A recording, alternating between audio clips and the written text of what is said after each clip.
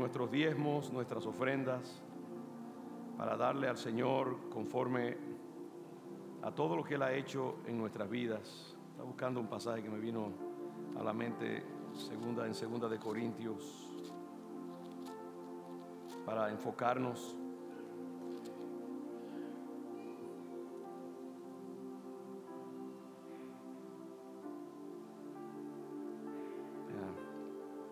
El apóstol Pablo, hablando precisamente de una ofrenda que él estaba colectando para los creyentes en Jerusalén y diciéndole a los hermanos de Corinto que prepararan su ofrenda antes que él llegara o que él mandara a alguien para recoger esa ofrenda, para que no hubiera incomodidad cuando llegaran esos hermanos a recoger la ofrenda de parte de la iglesia. Y es una de las cosas que tenemos que entender, es que el darle al Señor no es cosa de improvisación, hermanos. Muchos de nosotros no decidimos lo que vamos a dar hasta que no llega, hasta que el plato de la ofrenda no está pasando enfrente de nosotros. Y esa no es la manera en que uno le da al Señor. Tiene que haber premeditación, y por eso es que hay un orden. Dios ha dicho traer los diezmos al alfolí, porque a veces la gente no sabe cuánto dar, o no sabe si dar, o una cantidad de preguntas. Si nosotros se lo dejamos a lo subjetivo, a las emociones, nunca vamos a dar conforme a lo que Dios quiere. Tiene que ser por principio, tiene que ser por premeditación, por convicción. Y una de las cosas que él les decía que era que prepararan su ofrenda para que no hubiera incomodidad cuando llegara el momento de dar. Y después de prepararlos, él dice en el versículo 8 del capítulo 9, segundo de Corintios: y poderoso es Dios para hacer que abunde en vosotros. Diga la palabra abunde, diga abunde. ¿Qué quiere decir abunde? Quiere decir que haya mucho, que haya sobre provisión excesiva. Cuando algo abunda es porque se desparrama, hay demasiado de ello. Bueno, la mente, qué raro, la mente es una cosa increíble. En nuestros países donde se cosecha aguacate, por ejemplo en los campos, cuando hay la cosecha de aguacate, los aguacates se pierden en los campos, ¿verdad que sí? O los mangos por igual, porque hay tanto que en esos áreas donde se cosechan esas cosas abunda demasiado, se ponen baratísimos, la gente no sabe ni cómo regalarlos. Los mangos se pudren en las matas y en las calles y en la tierra de los campos, porque abunda, hay exceso. Y esa imagen yo creo que si Dios la puso allí es por alguna razón. Dios quiere que abunde toda bendición sobre nosotros. Yo creo y declaro que vendrá el día en que abundarán los milagros, las señales y los prodigios y las manifestaciones del poder de Dios, y que abundará también la provisión para el pueblo de Dios, para que no falte nada, ni en la casa de Dios, ni en la vida de los hijos de Dios tampoco.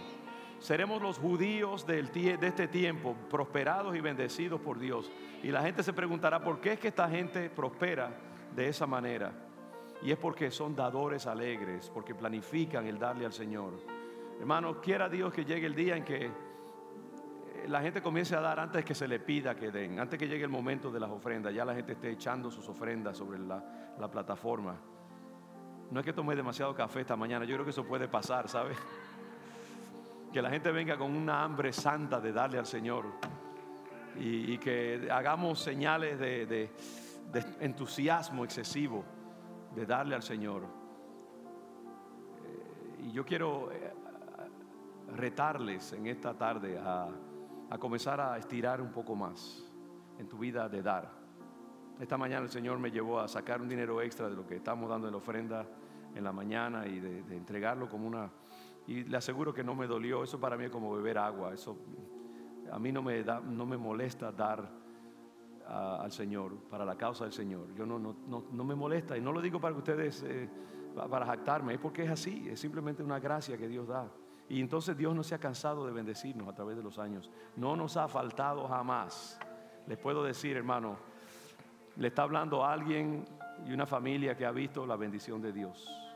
Sabemos lo que es pobreza cuando éramos niños, y sabemos también lo que es vivir en la abundancia del Señor. Pero eso viene de una madre que lo dio todo al Señor y nos enseñó a ser generosos con Dios también. Y entonces Pablo dice: para hacer que abunde en vosotros toda gracia, a fin de que, teniendo siempre en todas las cosas todo lo suficiente, abundéis para toda buena obra. Estudie ese pasaje esta semana, si usted quiere, en su tiempo de meditación. 2 Corintios 9, 8. Por ejemplo, subraye todas las veces que dice todo. Subraye el hecho de que Él dice, bueno, Él es poderoso para que abunde toda gracia. Esa palabra gracia, la gracia de Dios se manifiesta en 20,000 maneras. Gracia para dinero, gracia para salud, gracia para tu familia, tu vida familiar, gracia para la salvación de tus hijos, gracia para sanidad de tus emociones, gracia para liberación de las opresiones del diablo, gracia para servir a Dios y para traer a otros al conocimiento de Cristo. Gracia, gracia, gracia. La gracia es la moneda de canje del reino de Dios. Que abunde toda gracia. Y con esa gracia tú vas a tener para todas las cosas todo lo suficiente. Y entonces eso quiere decir que tú tienes que abundar para toda buena obra. Porque la gracia de Dios se manifiesta en tu vida para que tú entonces seas generoso con los demás, con tu iglesia, con el reino de Dios. No es para almacenar como un mercenario, como un avaro. No, es para que corra. Si tú siempre estás dando, el agua de Dios va a correr en tu vida siempre, la gracia de Dios. No somos lagos ahí con el agua emposada, no somos pantanos. No, nosotros somos ríos. El agua corre a través de nosotros. Y entonces siempre hay agua, eso es lo bello. Siempre hay agua, siempre hay sonidos lindos. Cuando un río que corre es la cosa más bella. Y a los ojos también los deleita. Un alma, una vida que da es la cosa más bella ante los ojos de Dios y de los hombres, para que abundéis para toda buena obra. Así que, hermanos, vamos a darle al Señor ahora con seguridad. Bendecida esas ofrendas. Adelante, dele al Señor con gozo en su corazón. Si no tienes para dar hoy porque no trajiste nada físicamente, no tienes, que el Señor te bendiga y te prospere para que puedas dar más en el futuro. Declaramos bendición y provisión para los hijos de Dios. Amén, amén. Como les decía, estamos experimentando con esta idea de tener los anuncios al final para poder tener tiempo para compartir la palabra de Dios con ese impulso que llevamos de la adoración. Gracias a los hermanos que nos acompañaron en la alabanza. Y luego estaremos poniendo atención también para terminar con expresiones de lo que Dios está haciendo en la vida de su pueblo a través de los anuncios. Yo prefiero verlo de esa manera. Quiero continuar con el mensaje del domingo pasado acerca del llamado al evangelismo, el llamado a evangelizar.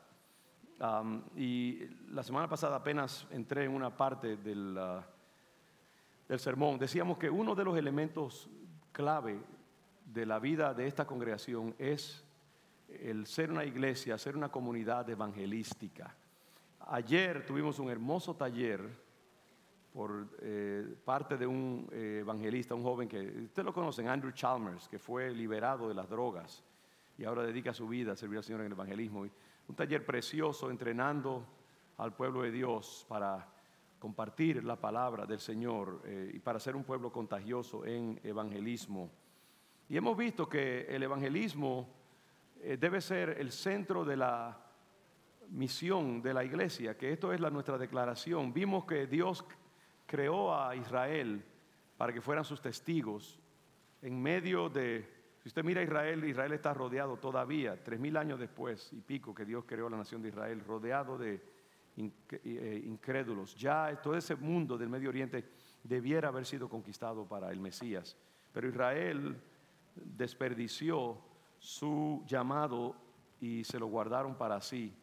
Y entonces se convirtieron en acaparadores del mensaje de salvación en vez de esparcirlo. Y entonces Dios le quitó a Israel la encomienda y se la dio a nosotros, los gentiles. Porque si no evangelizamos, Dios mandará a otros. El Señor dijo el día de Domingo de Ramos, si mis discípulos no me alaban, las piedras tendrán que alabarme. Y si tú no alabas, si tú no declaras las virtudes del Señor, otro lo va a hacer. No te pierdas la oportunidad de dar. Entonces, Israel fue creado para compartir el evangelio. La iglesia ha sido creada para compartir el evangelio. El Mesías, Jesús, vino a la tierra para que nadie se pierda, sino que todos procedan a salvación, dice la palabra. Él vino a buscar lo que se había perdido. Él vino a salvar lo que estaba en el poder del diablo. Todo lo que Dios ha hecho a través de la historia es para traer a las naciones al conocimiento de su Hijo, a una redención. Y vimos entonces eso, ¿no? Que ese ministerio del Señor es para traer salvación. Y ahí retomo el mensaje en Lucas capítulo 19. En Lucas capítulo 19 vemos que ese llamado, tengo tantos marcadores aquí que es como si no lo tuviera, porque no sé dónde está la palabra que marqué. Pero Lucas 19:10 nos dice que el Hijo del Hombre vino a buscar y a salvar, ¿qué? Lo que se había perdido. Entonces, a eso es que Cristo vino, para eso Él existe.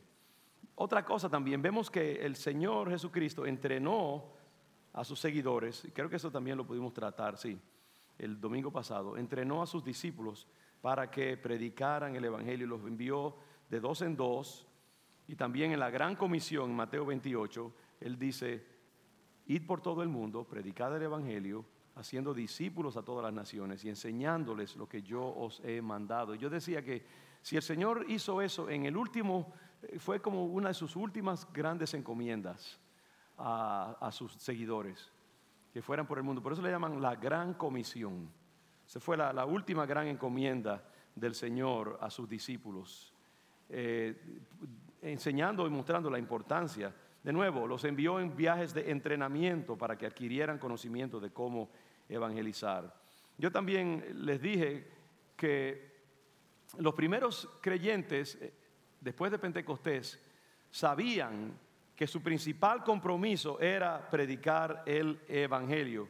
Y en el libro de los Hechos, en el capítulo 4, versículos 18 al 20, vemos que cuando a los discípulos tratan de intimidarlos para que no prediquen el Evangelio,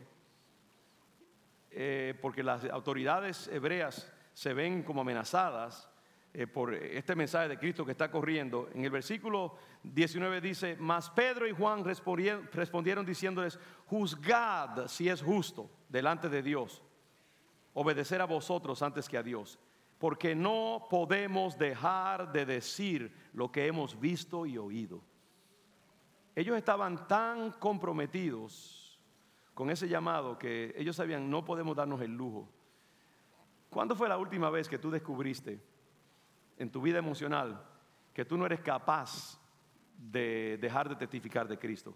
Que ese mensaje quema tanto dentro de ti que si tú te callas te va a salir una úlcera, te va a dar heartburn. ¿Cómo se dice en español heartburn? Acidez. Uno de los profetas dijo que trató de reprimir el mensaje de Dios y que se envejecieron sus huesos dentro de él. No podía dejar de proclamar el mensaje que estaba dentro de él. Y eso nos pasa a nosotros. Yo creo que muchos de nosotros padecemos de falta de confirmación de los propósitos de Dios en nuestra vida, porque estamos reprimiendo el mensaje del Evangelio que Dios ha puesto en nosotros.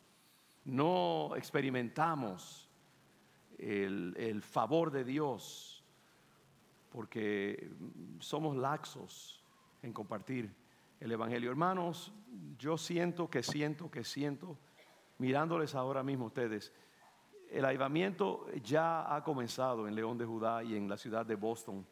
Y yo los veo a ustedes aquí y veo un pueblo que Dios está activando para traer a muchos al conocimiento de Jesucristo. Y yo creo que mucho de esto va a depender de que cada uno de nosotros seamos cristianos contagiosos en nuestros trabajos, en la calle, en el vecindario, con nuestros familiares, que los invitemos a la iglesia, que les hablemos del Evangelio, que oremos con ellos. Tú no necesitas un pastor para que te ayude a evangelizar o a traer a alguien al conocimiento de Cristo. Si tú compartes el Evangelio con alguien y tú le puedes decir: mira, ¿te gustaría aceptar a Cristo ahora mismo? ¿Te gustaría? Lo único que tú estás haciendo, olvídate de la iglesia, olvídate del pastor, olvídate del título de evangélico. Lo que tú tienes que hacer es: abre tu corazón a Jesús. ¿Qué de malo puede haber en eso? Abre, invita al Señor. ¿Te gustaría hacer eso? Y si tú lo haces aquí junto conmigo, yo quiero orar por ti y bendecir tu vida. Eso es todo. Entonces usted ora por ellos y usted tiene toda la unción que usted necesita en ese momento. Le aseguro que usted tiene la unción de Billy Graham en ese instante. y usted puede declarar vida sobre esa persona y después entonces vendrán las demás cosas. Crea en la unción de Dios que está en usted. Dejemos de dudar acerca de eso. Hagamos cosas que nos parecen incómodas y vamos a ser cristianos peligrosos para el infierno. Estamos declarando una unción evangelística sobre este pueblo. Yo siento en mi vida, hermanos, y en este tiempo que Dios ha hecho algo. Y yo no creo que esto es sugestión. Esto es algo real y vamos a aprovechar el viento de Dios que está detrás de nosotros en este tiempo. El favor de Dios está sobre nosotros y vamos a traer a muchos al conocimiento de Cristo. Dios necesita un pueblo radical que no pueda eximirse de decir lo que han visto y oído. Ese es el principal compromiso de los hijos de Dios. Estos creyentes sabían que su misión venía del Señor mismo, que se las había encomendado. En Hechos 1, versículo 8 también vemos lo mismo, que el Señor antes de irse en su ascensión les dijo: pero recibiréis poder cuando haya venido sobre vosotros el Espíritu Santo y me seréis testigos en Jerusalén, en Judea, en Samaria, en Roxbury, en hasta lo último de la tierra. Amén. Y eso fue ahí ya listo él para que se viera el cohete que se lo iba a llevar al cielo, estallar. Esas fueron sus últimas palabras. Entonces estos cristianos sabían que su misión venía directamente de Cristo y tenían un enfoque claro, una convicción de a qué habían sido llamados. Cuando usted no sabe a qué usted ha sido llamado, eso pasa muchas veces, usted va a ser distraído. Cuando una iglesia no sabe su razón de ser y de vivir, va a desperdiciar tiempo en muchas cosas: comidas, comelatas, tiempos sociales, fiestas aquí por allá, servicios de esto, servicios de lo otro, y vamos a desperdiciar nuestras energías. Nuestro enfoque debe ser usado por Dios para avanzar el reino de Dios y traer almas al conocimiento de Cristo. Si alguien te pregunta ¿cuál es tu misión en la vida? Avanzar el reino de Dios y traer gente al conocimiento de Jesús. Así de sencillo es. Y esta gente sabía eso. Pablo, por ejemplo, mire, Pablo sabía cuál era su llamado. Pablo sabía que con todo su conocimiento, toda su teología, todas sus capacidades, el llamado de él era predicar el evangelio. ¿A quiénes? A los gentiles. Él no había sido llamado para predicárselo a los aztecas por allá, por Sudamérica. Él ni sabía que existía Sudamérica. Ni tampoco a los esquimales en Norteamérica, que probablemente existían para ese tiempo. Él sabía que no había sido llamado, no, él había sido llamado para los gentiles. Bueno, sí, le hubiera predicado a ellos. Él no había sido llamado para predicarle a los judíos. ¿Quién era el apóstol a los judíos? Pedro. Ellos sabían, esto es para mí, esto es para aquel. Cada uno estaba especializado en su área. Tenía un enfoque. Y la iglesia necesita un enfoque. Tú necesitas un enfoque. Saber a dónde Dios te ha llamado y a quiénes Dios te ha llamado a predicar y ser claro. Ese enfoque les daba a ellos ánimo para seguir adelante. Entonces, déjeme hablar un poquito más, enfocar algunos aspectos acerca de ese llamado y de elementos que se desprenden de allí. Número uno, ya lo hemos dicho, no lo voy a repetir. Evangelismo es la razón misma de ser de la iglesia. No hay otra asignación que tenga más importancia que esa, de ser mensajeros, proclamadores. Dice que a nosotros se nos dio el ministerio de la reconciliación. En 2 de Corintios 5, 17, se nos dio el ministerio de la reconciliación para derribar barreras y traer a la humanidad al conocimiento y a reconciliación con el Padre. Entonces es la razón de ser de tu vida. Número dos, esa es la identidad de cada creyente individualmente. Para eso hemos nacido. Primera de Pedro, capítulo 2, versículo 9. Creo que eso es lo que dice, que Dios nos ha llamado para anunciar las virtudes de aquel que nos llamó de las tinieblas a su luz admirable. Si no me equivoco, ese es el pasaje, ¿verdad? 2:9. Vosotros sois linaje escogido. Mira cuál es tu identidad. Yo soy linaje escogido, real sacerdocio. ¿Para qué existe un sacerdote? Para una sola cosa. Un sacerdote, su vida está definida por su sacerdocio. Eso es todo lo que ellos son. Real sacerdocio, nación santa. La palabra santa quiere decir apartada. Nación santa, pueblo adquirido por Dios ¿Para qué? ¿Para qué? ¿Para qué? Para que anunciéis las virtudes de aquel que os llamó de las tinieblas a su luz admirable. Esa es tu identidad. Para eso Dios te llamó, te equipó, te programó, te salvó, para que anuncie las virtudes de aquel que te llamó de las tinieblas. Recordemos eso, hermano, no es para ninguna otra cosa que nosotros vivimos. Esa es nuestra identidad principal. Otra cosa importante acerca del llamado a evangelizar es los dones del Espíritu Santo también son para evangelizar. A veces la gente piensa que los dones del Espíritu Santo es bueno para que la gente se sane, para que sean liberados, para esto, para lo otro. No, los dones del Espíritu Santo existen como una ayuda, un accesorio, un complemento para la obra del evangelismo.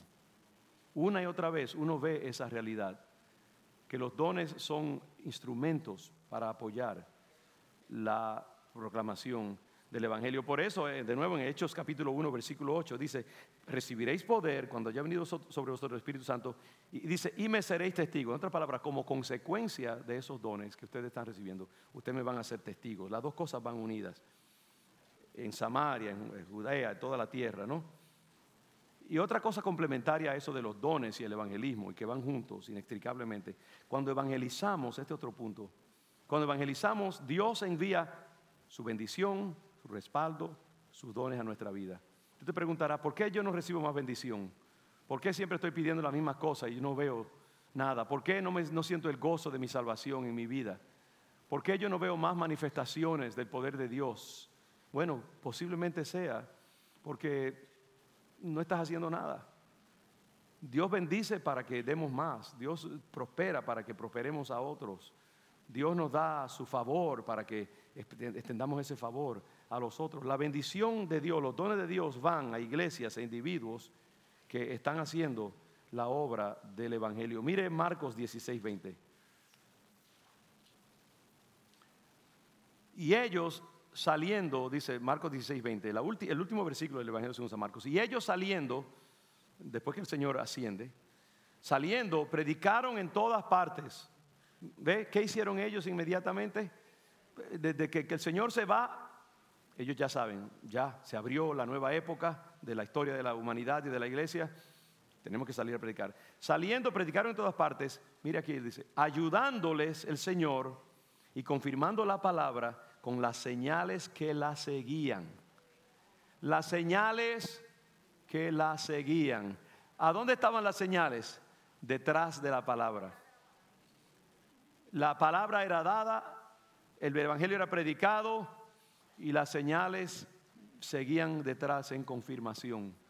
Eso es interesante. Y yo creo que ahí hay algo complejo, porque nosotros decimos: Señor, manda las señales para que entonces nosotros podamos predicar el evangelio. Y yo a veces predico así también. Pero la verdad es que lo que dice la Biblia es que no, las señales siguen a la predicación del evangelio. Cuando hay una iglesia activa, militante, evangelística, yo sospecho que las señales vienen por naturaleza. Porque ¿para qué Dios le va a dar señales a una iglesia allí engordada y simplemente sin hacer nada? ¿Para qué? ¿Para que se siga engordando? No, Él le dice: no, ponte a trabajar, Aragán, y entonces yo te voy a dar más. Señor, danos tus dones, pero hey, ¿qué estamos haciendo? Entonces las señales son dadas y respaldan la proclamación de la palabra. Si tú quieres ver señales en tu vida, si tú quieres ver la manifestación del poder de Dios en tu vida, predica la palabra. Otro punto muy importante, escuche esto: cuando evangelizamos, crecemos. Cuando evangelizamos, crecemos. No me estoy refiriendo a crecimiento numérico. Ahora te estoy refiriendo a ti espiritualmente. Tú creces. Mientras más damos, ¿qué pasa? Más recibimos. Esa es una regla del evangelio. Mire Juan capítulo 15, versículos 1 y 2. Escuche esto, Juan 15, 1, 2. El Señor dice: yo soy la vid verdadera, mi Padre es el labrador. Una imagen de agricultura.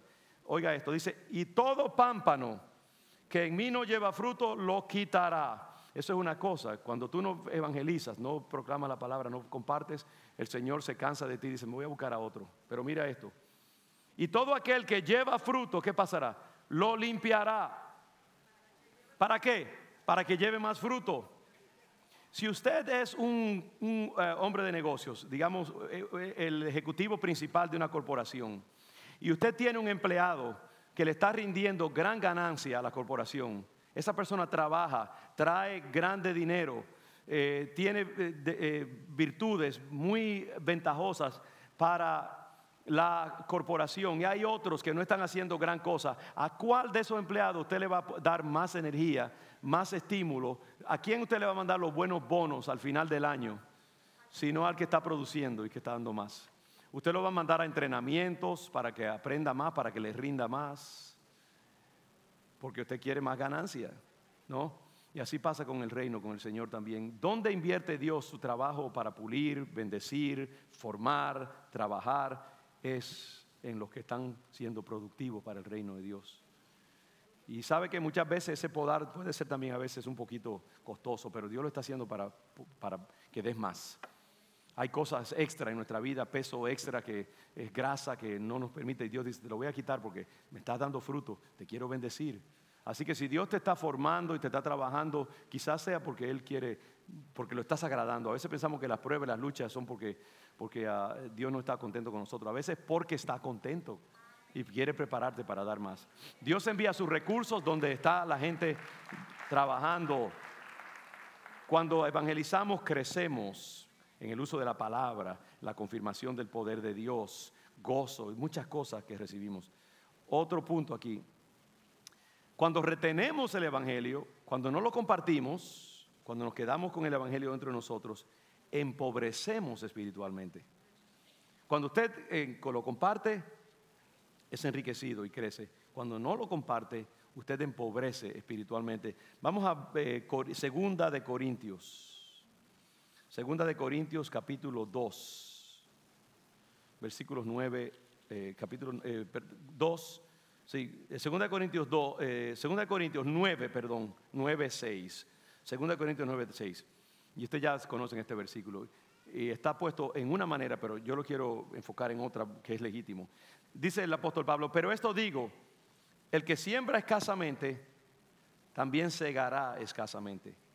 Y el que siembra generosamente, generosamente también segará. Yo sé que eso se aplica a dar financieramente al Señor, pero también se aplica a sembrar en el Evangelio, sembrar la palabra del Evangelio, a trabajar a favor del reino de Dios. Si tú siembras generosamente la palabra, si tú te ejercitas, te esfuerzas por sembrar la palabra de Dios en el mundo, vas a cosechar grandemente. Y si tú siembras escasamente, también. Hay algo importante que nosotros a veces no entendemos en el reino de Dios, y es que la gente dice, bueno, la salvación es por gracia, y yo creo que así es, queriendo decir, no es por nada que tú hagas, pero eso no quiere decir que tú no debas hacer cosas también dentro de la salvación. Nada que tú hagas te va a hacer salvo, es cierto, pero eso no quiere decir que tú no debas hacer cosas dentro de la salvación. Y hay otra cosa también, que una vez que tú eres salvo, las bendiciones mayores de tu vida van a depender de la diligencia con que tú vives tu vida. Eso sí yo lo creo y eso es bíblico. Si tú le das al Señor generosamente de tu tiempo para que el evangelio avance, para que otros conozcan a Cristo, y tú tienes un sentido de misión en tu vida, Dios te va a bendecir, te va a dar para que tú recibas muchas cosas buenas. Junto con el trabajo en el Señor viene la bendición también. Yo creo que eso es así. No es que sirvamos, añado, no es que sirvamos para que nos den, es que servimos porque nos han dado. Dios ha sido tan bueno con nosotros que no podemos menos que darle a Él. Y lo bueno es que cuando le damos, más recibimos entonces. El que siembra generosamente, segará generosamente. Muchos de nosotros podemos decir que somos prueba de eso. No recibimos más bendiciones, hermanos, porque no somos más entregados al reino de Dios. Una de las maneras más fáciles de uno liberarse de las cargas de la vida es olvidándose de las cargas y simplemente sirviendo al Señor. Olvídese del diablo. El diablo va a estar ahí cuando usted se muera y seguirá al final. Déjelo tranquilo. Sirva al Señor y usted verá cómo Él se va por otro lado a buscar otra tierra. A veces estamos reprendiendo esto, reprendiendo lo otro y maldiciendo esto y atando aquello. Y mire, lo que usted tiene que hacer es, piense positivamente. Como dicen por allí, no maldiga la oscuridad, prenda una luz. Sirva al Señor y el Señor se encargará de su tristeza, de su pasado, de sus problemas. La mejor manera es siendo proactivo en la vida, sirviendo al Señor proactivamente, y las cargas se van a desprender de usted naturalmente. No, gente, es como si una persona dice: oh, grasa, te reprendo, gordura, fuera en el nombre de Jesús. No, ponte a hacer ejercicio y la gordura se va a ir. Se va a cansar y va a decir: no, hombre, yo voy a buscar otro lugar donde no me den tanto trabajo. Se va a derretir y va a buscar otra tierra más buena, más provechosa. Así pasa con los problemas de la vida y las luchas de la vida. Olvídese, mire, una de las maneras en que nosotros podemos traer más bendición a nuestra vida es olvidándonos del problema que tenemos, el demonio que tenemos enfrente, y tornándonos hacia Dios, llenándonos de la presencia de Dios en nuestra vida. Y eso le quita el lugar al diablo. Reprendemos demasiado, bendigamos más. Apúnteme eso, por favor, ahí. Cuando termine el servicio, recuérdemelo. Reprenda menos y bendiga más. Y usted verá que eso va a tener un efecto en su vida.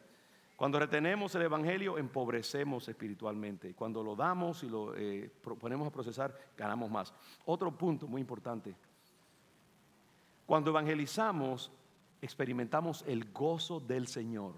Escuche eso. Cuando usted evangeliza, tarde o temprano, y probablemente temprano, usted va a experimentar el gozo del Señor. ¿Qué dice el Salmo 126? Versículos 5 y 6. Escuche esto, Salmo, y esto es antes de Cristo, pero tiene su valor. Dice, es más, mire el 5. Los que sembraron con lágrimas, con regocijo segarán. Irá andando y llorando el que lleva la preciosa semilla. ¿Cuál es esa preciosa semilla? La semilla de la palabra de Dios, la semilla de las buenas nuevas a los pobres, la semilla de liberación a los cautivos del diablo, la semilla de sanidad a los enfermos. Irá andando y llorando el que lleva la preciosa semilla, mas volverá a venir ¿cómo? Con regocijo, trayendo sus gavillas. ¿Cuántos han experimentado el gozo que viene de compartir el evangelio y ver un alma salvarse y comenzar a prosperar en los caminos del Señor? No hay mayor gozo que ese, hermanos. Cuando yo veo a la hermana Leila está por aquí. ¿Dónde está Leila? A Leila, mi hermana Leila y yo tenemos un romance legítimo. La hermana Leila allí, hace años que Dios me dio el privilegio en nuestro vecindario de compartir el evangelio con la hermana Leila y su familia.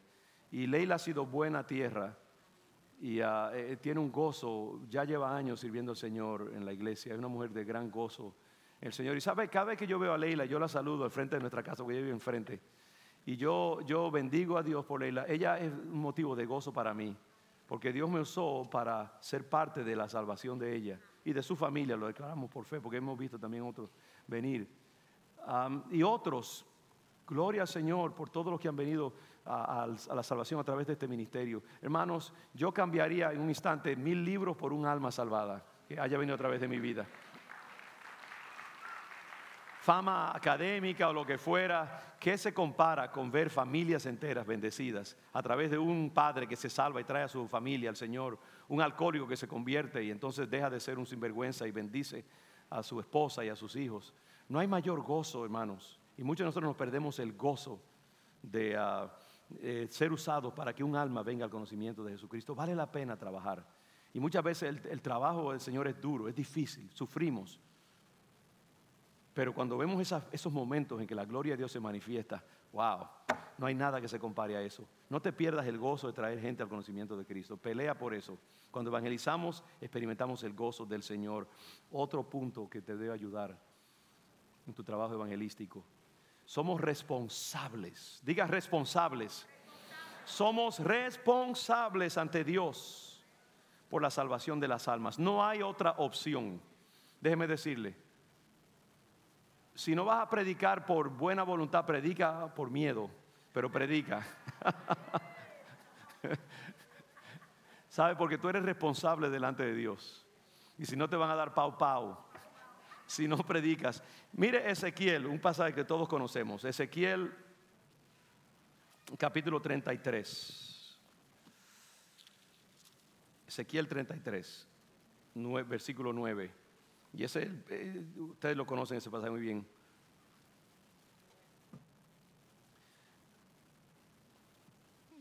Primero viene lo negativo, versículo 8. Cuando yo dijera al impío, impío, de cierto morirás, si tú no hablares para que se guarde el impío de su camino, el impío morirá por su pecado, pero su sangre yo la demandaré de tu mano. Y yo no creo que eso cambió porque estemos ahora en el Nuevo Testamento, ¿sabe?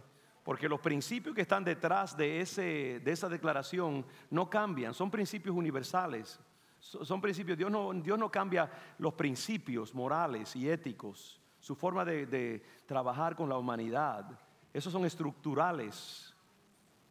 Cambian algunas otras cosas, pero en el Nuevo Testamento vemos cosas muy parecidas. Si tú no le predicas, voy a demandar su sangre. Versículo 9. Y si tú avisares al impío de su camino, en otras palabras, si tú le compartes la palabra para que se aparte de él, y él no se aparte de su camino, entonces por su mala cabeza se va a morir. Esa es la traducción Roberto Miranda, 1900 o 2019. Y él no se aparta de su camino, él morirá por su pecado, pero tú libraste tu vida. Lo que nosotros podemos hacer es advertirle a la gente. Si no quieren aceptarlo, ese es asunto suyo. No vayas a tu casa ahora deprimido porque no quisieron aceptar al Señor cuando tú le predicaste. Déjalo tranquilo. Ese es su problema, pero ya tú cumpliste tu responsabilidad. Tú puedes estar tranquilo delante de Dios. Tenemos la responsabilidad. Ustedes recuerdan, bueno, eso es Ezequiel. Ezequiel era un sanguigordo y por eso escribía de esa manera. Pero ¿qué es del Nuevo Testamento? Cuando el Señor, ese pasaje del siervo infiel, dice que el Señor se fue a un lugar lejano, le dio cierta cantidad de recursos a cada uno de sus siervos y dice que cuando regresó al final de su viaje los puso todos en línea y le dijo que quería que le rindieran cuentas de lo que habían hecho con lo que él les había entregado. A uno de esos siervos puso su recurso y lo metió debajo del colchón ahí para que no se le perdiera, porque tenía miedo de que si lo invertía y no le iba bien, entonces el Señor lo iba a castigar. Entonces digo, déjame estar seguro, por lo menos le devuelvo lo que me dio. Y cuando el Señor regresa le dice, mal siervo, impío, infiel, ¿por qué aunque fuera no lo metiste en el banco a 3%? Por lo menos algo me hubieran dado para la inflación. Pero ahora te echo fuera de mi presencia. Hay una responsabilidad, hermanos. Y hay una complejidad teológica allí muy grande. Yo le decía a los hermanos esta mañana en el servicio que algunos dirán, y la Biblia misma a veces lo dice de esa manera, la salvación de nuevo no es por obras. Pero ¿sabe qué? Que todos vamos a comparecer ante el trono de Dios. Los creyentes van a comparecer para dar cuenta de lo que hicimos con lo que Dios nos había dado. Quizás nos vamos a salvar, pero vamos a entrar al cielo oliendo a humo. No se va a dar ancha y franca entrada, como dice la Biblia. Se nos va a dejar una rendija ahí para que nos metamos así de lado, si acaso. Y nos van a aceptar a regañadientes. En vez del Señor decir, ven, buen siervo y fiel, sobre poco has sido fiel, sobre mucho te pondré, entra en el gozo de tu Señor. Esa es la bienvenida que yo quiero tener en mi vida. La demás sutileza teológica de que si me salvo o no, ¿para qué voy yo a poner mi vida en riesgo? Mejor será que yo haga lo que tengo que hacer y así no tengo que preocuparme de si estoy en lo correcto o no. Una cosa te puedo decir, que no te vas a perder por hacer la voluntad del Señor. Eso está claro. Lo demás es un terreno muy sutil. Somos responsables ante Dios por la salvación de las almas. Otro punto muy importante. Escuche esto. Dios no tiene otro plan excepto la predicación del evangelio por medio de la iglesia. Dios no tiene allí una línea de arcángeles esperando que si nosotros fallamos, entonces Él va a enviar una turba de ángeles a predicar el evangelio en diferentes idiomas. No hay un plan B. El único plan es la iglesia proclamando la palabra de Dios. Ese es el único plan.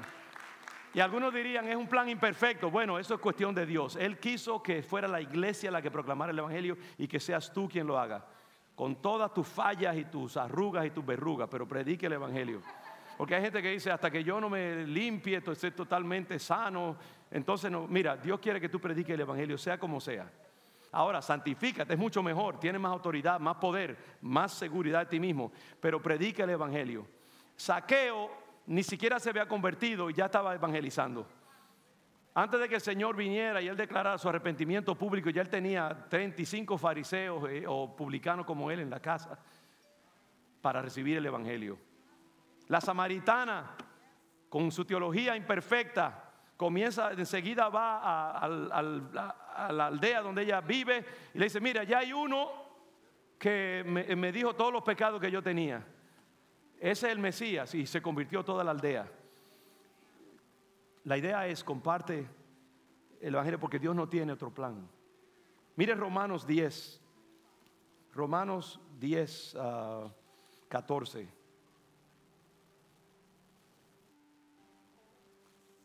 Dios preguntando su dilema: ¿cómo pues invocarán a aquel en el cual no han creído?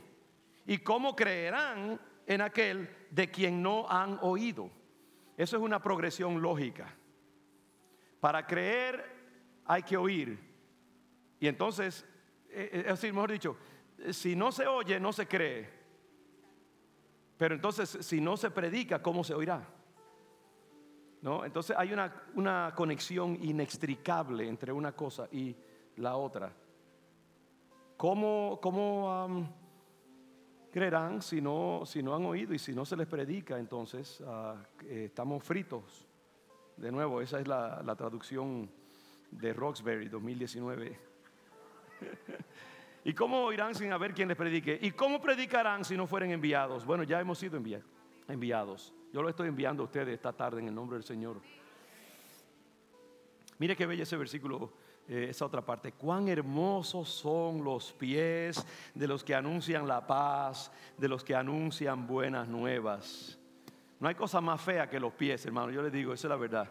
Una mujer puede ser muy hermosa, un hombre muy atractivo, pero cuando usted mira los pies, eso nos recuerda que no estamos muy lejos de los animales. ¿Sabe? Los pies, por más que usted le ponga las uñas, son pies y huelen mal al final del día si usted no se los lava.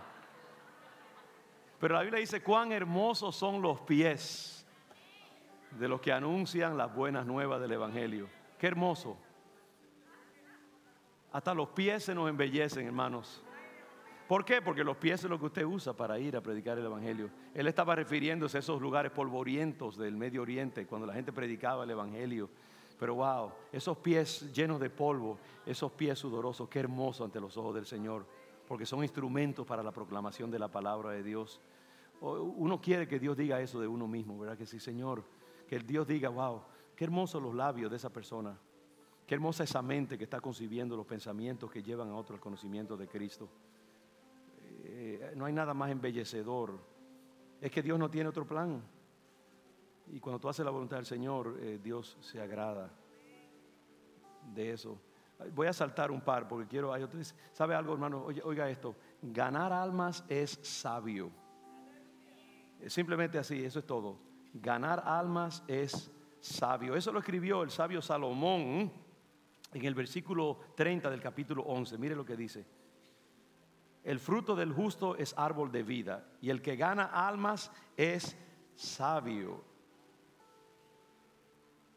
Salomón ni siquiera había oído del evangelio, de predicar el evangelio, y ya estaba diciendo, profetizando: el que gana almas es sabio. Porque ganar almas siempre ha sido una actividad que el hombre debe involucrarse. Dice que si tú salvas a un impío de su pecado, Dios te bendecirá. Es sabio. Invertir en las almas, salvarse, es una cosa preciosa, porque eso redunda en bendición para tu vida. Dios te favorece y te bendice. Así que es sabio. Sí, es sabio para tu finanza, es sabio para tu familia, es sabio para tu salud emocional, es sabio para tu lucha por tener una vida bendecida. Ganar almas es sabio. Otro punto, ya termino, uno más después de eso. Los que ganan almas, los que ganamos para Cristo, sí, los que ganamos para Cristo, esto está en 1 Tesalonicenses 2. Los que ganan almas para Cristo, esas personas que ganamos para Cristo, constituyen una corona de honra para nosotros. Cada alma que tú ganas es como una joya en una corona que Dios tiene para ti. 1 Tesalonicenses Primera de Tesalonicenses, capítulo 2, versículos 19 y 20. Y Pablo dice: porque ¿cuál es nuestra esperanza o gozo o corona de la cual me gloríe? Pablo lo había rechazado todo, lo había sacrificado todo por el evangelio, había perdido todos sus laureles académicos, teológicos, y ahora era un desconocido para la gente que lo tenía en alta estima. Era un graduado de una gran universidad y de momento todos sus diplomas no servían para nada. Sin embargo, Pablo no padecía de baja autoestima, porque él sabía que él tenía otros títulos más importantes y más bellos que eso, otras cosas que adornaban su vida. Entonces él dice en el 2:19: porque ¿cuál es nuestra esperanza o gozo o corona de que me gloríe? ¿No lo sois vosotros delante de nuestro Señor Jesucristo en su venida? Vosotros sois nuestra gloria y gozo. Cada alma que tú ganas para Cristo es una joya más en tu corona. Yo no sé cómo eso se va a manifestar el día de la salvación, del juicio de la iglesia, pero es así. Para hacerlo más claro todavía, déjeme ir a Daniel capítulo 12, versículo 3. Versículo 3, un adorno. Mire, dice Daniel 12:3: los entendidos, esto para los últimos tiempos, los entendidos resplandecerán como el resplandor del firmamento. Y escuche esto: y los que enseñan la justicia a la multitud como las estrellas a perpetua eternidad. Los que enseñan justicia a la multitud, en otras palabras, los que redimen las almas, los que le enseñan la palabra de Dios, los que lo entran en el conocimiento del Señor, resplandecerán como las estrellas a perpetua eternidad. En la vida eterna, hermanos, va a haber diferenciaciones. La gente cree a veces cuando entremos al reino, pues vamos a recibir toda la misma batola, color gris, one size fits all. Y se nos va a dar una nube para que nos vayamos allí a tocar un arpa por el resto de nuestra vida y toda la eternidad. Señor, reprenda ese pensamiento. No hay nada más aburrido que eso, yo creo, en la mente. No, la vida eterna es una vida de distinciones. Va a haber diferentes niveles de gloria. Va a haber diferentes asignaciones. Va a haber trabajo, pero no el trabajo desgarrador de la tierra caída, sino trabajo que energiza, que da vigor. Yo no sé qué vamos a hacer, pero Dios se la ingeniará, algo se inventará. No sé si tendremos que ir a predicarle a otros extraterrestres en otras partes de otras galaxias, yo no sé. El caso es que va a haber trabajo, va a haber esfuerzo, va a haber tierra que trabajar, ciudades que construir, yo no sé cómo, pero hay trabajo, hay obra, hay distinciones, hay niveles de gloria, hay niveles de autoridad, y mucho de eso va a depender de lo que hicimos aquí en la tierra. No tengo tiempo para desarrollarles eso bíblicamente, pero les aseguro que es así. Y el nivel de gloria que tú tengas en la vida venidera va a depender de lo que tú invertiste aquí en la tierra. Y yo te digo, ¿qué tú quieres mejor? ¿Tú prefieres mejor invertir aquí en la tierra y quedarte con lo que puedes depararte a ti mismo aquí, o invertir para que Dios te bendiga y te dé grandes cosas en la vida eterna? ¿Cuál de los dos tú prefieres? ¿Una recompensa imperfecta y perecedera aquí en el mundo, o una recompensa que no conoce de decaimiento en la vida eterna? No hay competencia, hermanos. Tendremos grandes niveles de gloria. Lo último, si amamos al Señor, escucha esto: si tú amas al Señor, tienes que cuidar de sus ovejas y atenderlas y traerlas al redil. No digas que tú amas a Cristo si tú no amas sus ovejas perdidas. Tú tienes que evangelizarlas, tienes que pastorearlas. Busquemos en Juan 21. Juan 21.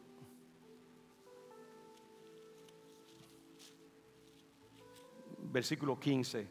Famoso pasaje. El Señor Jesucristo a ese Pedro que lo ha negado, y él quiere animar a Pedro para que no deje de predicar. Pedro estaba avergonzado de lo que había hecho, y el diablo quería que él se apartara del evangelio, y que no, porque era tan grande el pecado que él había cometido. Y el Señor lo está tratando de animar, ¿ve? Y el Señor lo trae aparte y le habla, y lo quiere estimular para que siga sirviéndolo, para que siga predicando, porque a eso es que lo ha llamado. Él le dijo una vez: tú serás pescadores de hombres, ¿recuerdan? quizás un par de años atrás le había dicho eso, le había encomendado algo. Y ahora Pedro está dudando de su llamado. Y el Señor le dice: Pedro, yo todavía tengo trabajos para ti. ¿Y en qué consiste? Primera de Juan 21:15. El Señor le pregunta a Pedro, 21:15, tengo 20 aquí, 21:15. Sí, Juan 21:15. Cuando hubieron comido, Jesús dijo a Simón Pedro, eso ya el Cristo resucitado: Simón, hijo de Jonás, ¿me amas más que a esto como tú dices que me amas? Se lo dijo quizá con una sonrisita medio pícara allí, porque él decía: Señor, aunque todos estos locos te dejen, yo nunca te dejaré, yo te amo más que todos, etcétera, etcétera. Dice: bueno, vamos a ver, ¿es verdad que tú me amas más que a estos, Simón? Y Simón le dijo un poquito avergonzado: sí, Señor, tú sabes que te amo. En otra ocasión le hubiera dicho: claro que sí, yo soy aquí el mayor de todos, yo soy el que más valor tiene, yo no te dejaré jamás, aunque todos te dejen. No, este es un Pedro escarmentado. Señor, tú sabes que te amo. Él le dijo: bueno, apacienta mis corderos. Volvió a decirle la segunda vez: Simón, hijo de Jonás, ¿me amas? Y Pedro le respondió: sí, Señor, tú sabes que te amo. Le dijo: pastorea mis ovejas. Y en la tercera vez le dijo lo mismo, y ya Pedro se sentía como que: wow, me está presionando, me está acusando. Señor, tú lo sabes todo, tú sabes que te amo. Jesús le dijo: apacienta mis ovejas. Apacienta mis ovejas. Hermanos, si nosotros amamos a Cristo, tenemos que tener misericordia de las almas perdidas. Tenemos que tener compasión de los que necesitan una palabra de consuelo. Tenemos que condolernos. Yo vi ayer, hermanos, algo que quebró mi corazón cuando venía saliendo por la salida 18. Veníamos al taller de evangelismo acá, eran como las 8:15 de la mañana. Y vi cerca de un policía estatal que estaba apenas a 50, 60 pies de ellos. Estos dos jóvenes como de 25 o 30 años. Y uno de esos jóvenes había abierto su cuello y lo estaba poniendo así, y el otro tenía una jeringuilla, se la estaba metiendo, tenía la jeringuilla en el cuello, metiéndole droga para que se intoxicara, se metiera. Y yo dije: wow, Señor, a eso hemos llegado. Estas dos vidas, cooperando el uno con el otro, un acto de compañerismo era lo que el otro estaba haciendo, pero metiéndole una aguja en una vena para que le llegue más rápido la droga al cerebro. Y quizás matándolo, porque esa droga que hay hoy en día, hermanos, es una droga maldita. Si todas son, pero esta droga, la fentanil, eso, el nivel de muerte es increíble, porque es algo tan poderoso que si te pasa un poquitito, mata a la persona. Pero yo digo: wow, Padre, y mi corazón se quebrantó. Mi corazón se conduele. Y yo les digo: yo no estoy contento conmigo mismo. Y aún con las cosas que nosotros hacemos como iglesia para trabajar con los homeless y con los que están adictos a las drogas, yo sé que hay más que hacer. Y por eso es que nosotros tenemos que ponernos las pilas. Y tenemos que estar inquietos, y tenemos que estar buscando la unción de Dios. Tenemos que estar tocando a la puerta del Padre. Tenemos que estar preparándonos, haciendo nuestros ejercicios espirituales para ser más efectivos en proclamar el Evangelio. Yo quiero descabezar a ese gigante que nos insulta cada día ahí cerca de esta iglesia, diciendo que no tenemos poder. Y tenemos que estar inquietos, hermanos. Tenemos que sangrar más, tenemos que estar desvelados más, tenemos que clamar más por esas almas. Porque si amamos a Cristo, tenemos que amarlos. Oh sí, ellos están allí por su pecado, es cierto. Tienen cantidad de cosas que los ha llevado allí. Pero muchos de ellos han sido abusados sexualmente, han tenido niñeces terriblemente, no han tenido alguien que los aconseje cuando niños, que los ame. Se perderán. Porque son responsables, eso sí, pero nosotros tenemos que hacer nuestra parte, asegurarnos, porque ese es el hijo de alguien que está orando por ellos quizás en alguna parte, una madre adolorida por ese hijo que no sabe si ya se murió de una sobredosis o si será mañana o pasado. La iglesia tiene que estar inquieta. Y en vez de nosotros estar buscando nuestra propia gloria, tenemos que estar buscando la salvación de las almas. ¿Cómo puedo yo estar dedicándome a simplemente más carro, más casa más grande, una profesión más distinguida, una promoción, cuando hay vidas que se están yendo al infierno por toda la eternidad? Porque no han hecho su trato con Cristo Jesús. Evangelizar es el llamado máximo de la iglesia y es tu llamado. Dedícate a eso. Bajemos nuestra cabeza, pongámonos de pie como usted quiera.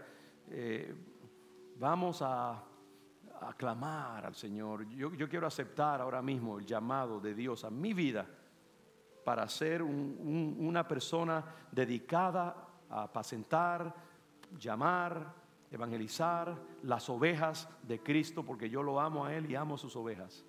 Y tú debes hacer lo mismo. Olvídate de tu vida aquí en la tierra. En el cielo tú vas a tener ocasión de disfrutar de muchas cosas. Ahora lo que tú tienes debe ser para avanzar el reino de Dios. Lo que tú eres, lo que tú has recibido, los dones que tú tienes, úsalos, inviértelos en traer a otros al conocimiento de Cristo. Pídele al Señor que te lleve a ese punto de desesperación, porque a veces hasta para eso necesitamos a Dios, para que nos lleve al punto en que podamos hacer su obra. Y yo declaro en el nombre de Cristo Jesús una iglesia desesperada por las almas y efectiva en traer almas al conocimiento de Cristo y dispuesta a perderlo todo para ser usada por Dios. Oh Señor, ayúdanos. Y yo quiero invitarte, si tú no has recibido a Cristo en esta tarde y quieres hacerlo ahora, todo esto es alrededor de ti que estamos predicándolo. Si tú no has entregado tu vida al Señor, no te vayas a la eternidad sin Cristo. Ahora mismo queremos orar por ti. Levanta tu mano, da ese primer paso, porque es un primer paso, pero es un paso bien importante. Y tú no quieres ser de los que se pierden, tú quieres ser de los que entran a la vida eterna. Y si hay alguien en esta tarde que no esté conforme con su relación con Cristo, mira, puedes pasar aquí al frente, levantar tu mano, me gustaría orar por ti. Si tú has traído a alguien y tú sabes que esa persona necesita conocer a Jesús, acompáñalo. Pero abramos, porque la verdad es que yo estoy cansado de las demás cosas. Tenemos que proveer oportunidades para que la gente conozca a Jesús. Ya lo demás es secundario. Así que aquí está, las puertas están abiertas. El llamado de Dios es para tu vida. Si tú no lo has hecho antes, yo te invitaría a hacerlo ahora. Cristo murió por ti y todo lo que la iglesia hace es por ti. Así que si tú no lo conoces al Señor, si tú estás indefinido acerca de tu relación, pues mira, queremos orar por ti. Pasa al frente o levanta tu mano. Queremos compartir esa bendición que Dios nos ha dado. Este lugar estará abierto para ti. Si lo quieres hacer ahora, en 30 segundos, en un minuto, final del servicio, aquí está. Primero comienza ahí en tu corazón. Tú puedes quebrar una barrera ahora mismo dentro de ti. Mira que eso es lo primero que tú puedes hacer. Que se rompa el acero dentro de ti. Dice: Señor, perdóname, límpiame, reconozco mis pecados, reconozco que tú eres Dios, moriste por mí en la cruz y te invito a entrar a mi corazón. Un movimiento ínfimo de tu alma, interiormente, invisiblemente, pero ahí puede comenzar. Y después Dios te dará la fuerza para dar el próximo paso y el próximo paso, hasta que tu vida quede totalmente entregada al Señor. El lugar está abierto. Nos gozaríamos de darte la bienvenida al reino de Dios y caminar ese camino contigo. Aquí está esta plataforma abierta a ti, si lo quieres hacer ahora. Mientras tanto, nosotros le damos gracias a Dios por habernos salvado, por haber traído nuestras vidas al conocimiento de Cristo. Y Padre, nosotros aceptamos tu llamado en esta tarde. Señor, lo decimos otra vez, no estamos contentos. Y no es porque despreciemos todo lo que tú has hecho por nosotros. Pero la verdad, Señor, es que nosotros sabemos que nos has llamado a cosas mayores. Y queremos serte útiles, más útiles. Queremos dar más fruto, Señor. Y nos agobia las almas que se pierden en esta ciudad, en el vecindario mismo donde nosotros estamos. Y queremos hacer la obra del Evangelio. Queremos honrar a Cristo. Queremos dar más, Padre, queremos sangrar un poquito más. Yo quiero darte más de mí mismo, Señor. Y quiero ser usado en maneras mayores por ti. Mis hermanos, deseamos que esta iglesia sea un asset, un recurso para tu reino, Señor. En más maneras, Padre. Escucha nuestro clamor, Señor Jesús. Queremos ser efectivos. Queremos apacentar tus ovejas. Queremos ser instrumentos en tus manos. Por favor, úsanos, Señor. No lo merecemos, pero tú te deleitas en usar lo que no es merecedor. Entonces te tendremos que dar a ti toda la gloria exclusivamente y rápidamente, porque sabremos que no somos merecedores de ese privilegio. Espíritu Santo, Espíritu de Dios, energízanos, actívanos para la proclamación de tu evangelio. Haz algo que deleite tus ojos y tu corazón, Padre, al ver a tu pueblo, un pueblo sirviéndote como tú lo has llamado a servirte, un pueblo que exprese la realidad del evangelio. Hazlo, Señor, hoy. Hazlo en nuestras vidas. Queremos ser útiles para tu gloria y tu honra, Señor. En el nombre de Jesús. Amén y amén.